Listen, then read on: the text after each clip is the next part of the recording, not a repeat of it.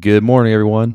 I'm your host, Richard Powell. This is another episode of Alumni Sports Week 11 Recap. I do want to go ahead and dive into the AP poll. Now, don't forget, this is the AP poll, so it's not the college football playoff poll, but it gives us a little bit of insight still on what people are thinking. So we have Georgia, number 1, still. We got Ohio State, number 2, Michigan, number 3, and this is the first 10-0 start for Michigan since 2006, so they're definitely feeling themselves right now. We got number 4, TCU, who is still staying at number 4 after beating Texas, which Texas was a 7-point favorite at home. So TCU is essentially saying we should not be underdogs any way, shape, or form. Then we have Tennessee, number 5, as they took care of Missouri. LSU, number 6, they struggled with Arkansas a little bit, but it gets real intriguing because assuming they win out, they will play Georgia, and if LSU beats Georgia, then should they not be within the top 4? Good thing to think about. And similar to USC's in Southern California, if they win out, they'll have their say-so on getting that top 4 also. Then you got Alabama, number 8, Clemson, number 9, and Utah, number 10 to round it out. Now, when it comes to the ranked matchups, number 25, Washington did beat number 6, Oregon, 37-34, so that was upset in a way. Washington moved all the way up 10 spots, now number 15. Oregon dropped all the way down to number 12. And for new teams within the top 25, we have the Coastal Carolina Chanticleers. So this is their 3rd year in a row reaching the top 25, so definitely the program's continuing to be on the rise within the Sun Belt.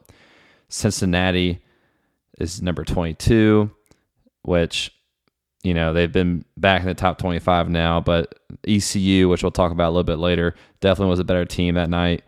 And, Cincinnati just made the plays when needed. And one cool fact, the AAC now has 3 teams in the top 25, same as the ACC. Oklahoma State, number 24. They just now won again against Iowa State, so now the 2-game streak ended and they're back in there. Then we have Oregon State, who 2 weeks ago dropped, or I should say 2 weeks ago entered the top 25 and ended their 9-year drought of not being ranked as they beat Cal, which Cal ended up firing their offensive coordinator and O-line, so not going too well down to California. And now teams are out. So Texas is out. As we talked about, TCU did beat them as they were a 7-point favorite. Texas was at home. Illinois has now lost 2 straight losses. Now they're out after newly coming in a few weeks ago, the first time in years. NC State, surprisingly, is out also after losing to Boston College. Granted, NC State has been playing with their backup quarterback for the last few weeks, but they still just aren't the same team as what they started the season out to be. Liberty lost to UConn, so now they're out. Jim Mora for UConn now has a bowl-eligible team, first time since 2015 for them. Real big for UConn, especially as a independent. And one thing I do want to talk about too, how Vanderbilt beat number 24 Kentucky 21-14. That was the first SEC win for Vanderbilt in 26 games, dating all the way back to 2019. Moving forward, they play Florida and Tennessee to round out the schedule. They only have 4 wins, so it's very unlikely they will even get to a bowl game, but at least they got their first win in the SEC. As you know, that's pretty tough for them. And for ranked versus ranked matchups, we just have 2 Pac-12 games. So we have number 7 USC at number 16 UCLA, then number 10 Utah at number 12 Oregon. So let's look into that for sure. But let's go ahead and talk about the picks of the week. So I ended up going 3-1 this week. So I have been on a hot streak the past 3 weeks. Let's keep it rolling. But I will start with the College of Charleston, as the spread was 20.5. And the game ended up being UNC 102 to College of Charleston's 86. So definitely that spread was hit, locked and loaded. And I got real confident because College of Charleston led at halftime 50-43. So it seemed to be just in the bag at that point in time. The one thing for UNC, though, I was never that big on UNC last regular season. They just got really, really hot in the tournament. But it's now 2 games in a row versus UNCW and College of Charleston, where UNC was out-rebounded. So, I don't know why that is, but Hubert Davis even said the team was playing soft. So Armando Bacot only had 1 point in the first half, even though he finished with 28 in the second half. You're playing all these little teams. I don't know why it takes, someone to say somebody's soft to, get out of them. But who knows? This is a new era. Caleb Love leads the team in 9 rebounds, something that shouldn't be happening. Also, College of Charleston ended up 33% from 3, 8 for 24, while UNC was 25%, 5 for 20. And let's go talk about this game. So we got ECU versus Cincinnati. So the +5 hit. So I did choose ECU +5, but I also got a little confident and said money line also on top of that. But ECU started out 5-0 in that game. A safety, which you don't see very often in college football. A field goal, which is a 47-yarder. So that's, we felt on cloud 9 getting a safety and hitting an almost 50-yard field goal with our kicking situation. But kickoff return soon happened right after that. So put them on 7-5. Then ended up Cincinnati was up 21-5 at one point in time. But ECU did come back. Ehlers was 26 for 46 for the whole entire game, 280 yards, 2 touchdowns. Keaton Mitchell, another great game, 16 carries, 112 yards, and 1 TD. CJ Johnson, 7 receptions, 123 yards, and 1 TD, and a hell of a touchdown run on the 72-yarder. Just absolutely just stiff arm and just ran away with it. But again, the final score was 27-25, so we did lose the game. Really, at the end of the day, we really shouldn't have. ECU was a better team the whole entire game for sure. ECU had 454 yards total offense. Cincy had 310 yards. Cincy even had the 1 turnover versus ECU had none.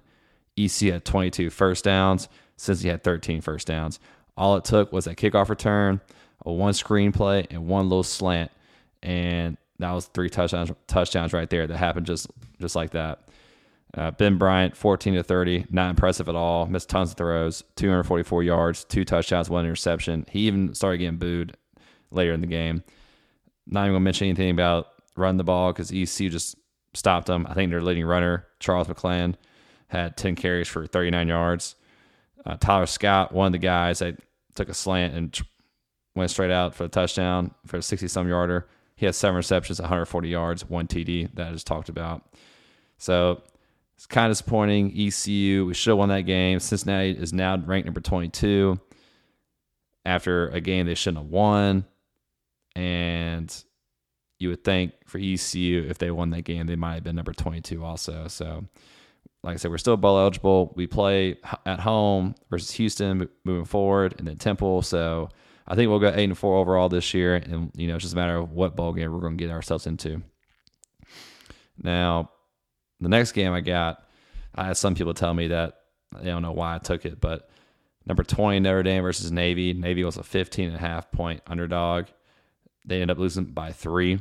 Now at half, Notre Dame led 35-13, so I got a little nervous about that, but Navy scored 19 straight points in the second half to amount to only the 3-point loss as it came down to a onside kick that just, Navy didn't recover. But Drew Pine, Notre Dame's quarterback, was only the second Notre Dame quarterback ever to account for 5 touchdowns total. So he had 4 TDs and 1 rushing in the first half. And, just for me, I've seen it with the history with Notre Dame playing Army and Navy. They typically have played them relatively tough. And Veterans Weekend, Veterans Day, I'm going to take all the emotion with that game, and that's why I chose the spread. So I took the points and ended up in my favor. Now, last game, USC, they played pretty tough this whole entire year, I thought, other than getting blown out of Georgia. Florida's been a little inconsistent. Anthony Richardson, elite NFL quarterback, could be quarterback, but his throwing is a little inconsistent other than his running that's phenomenal. But USC just did not come to play at all. It seemed like whenever they had time and a drive moving forward, dumb penalties just kept happening and putting it back, and then they just couldn't go any forward, literally. So the score was 38-6, Florida. I chose USC +8. It wasn't even close. And this is all you gotta know.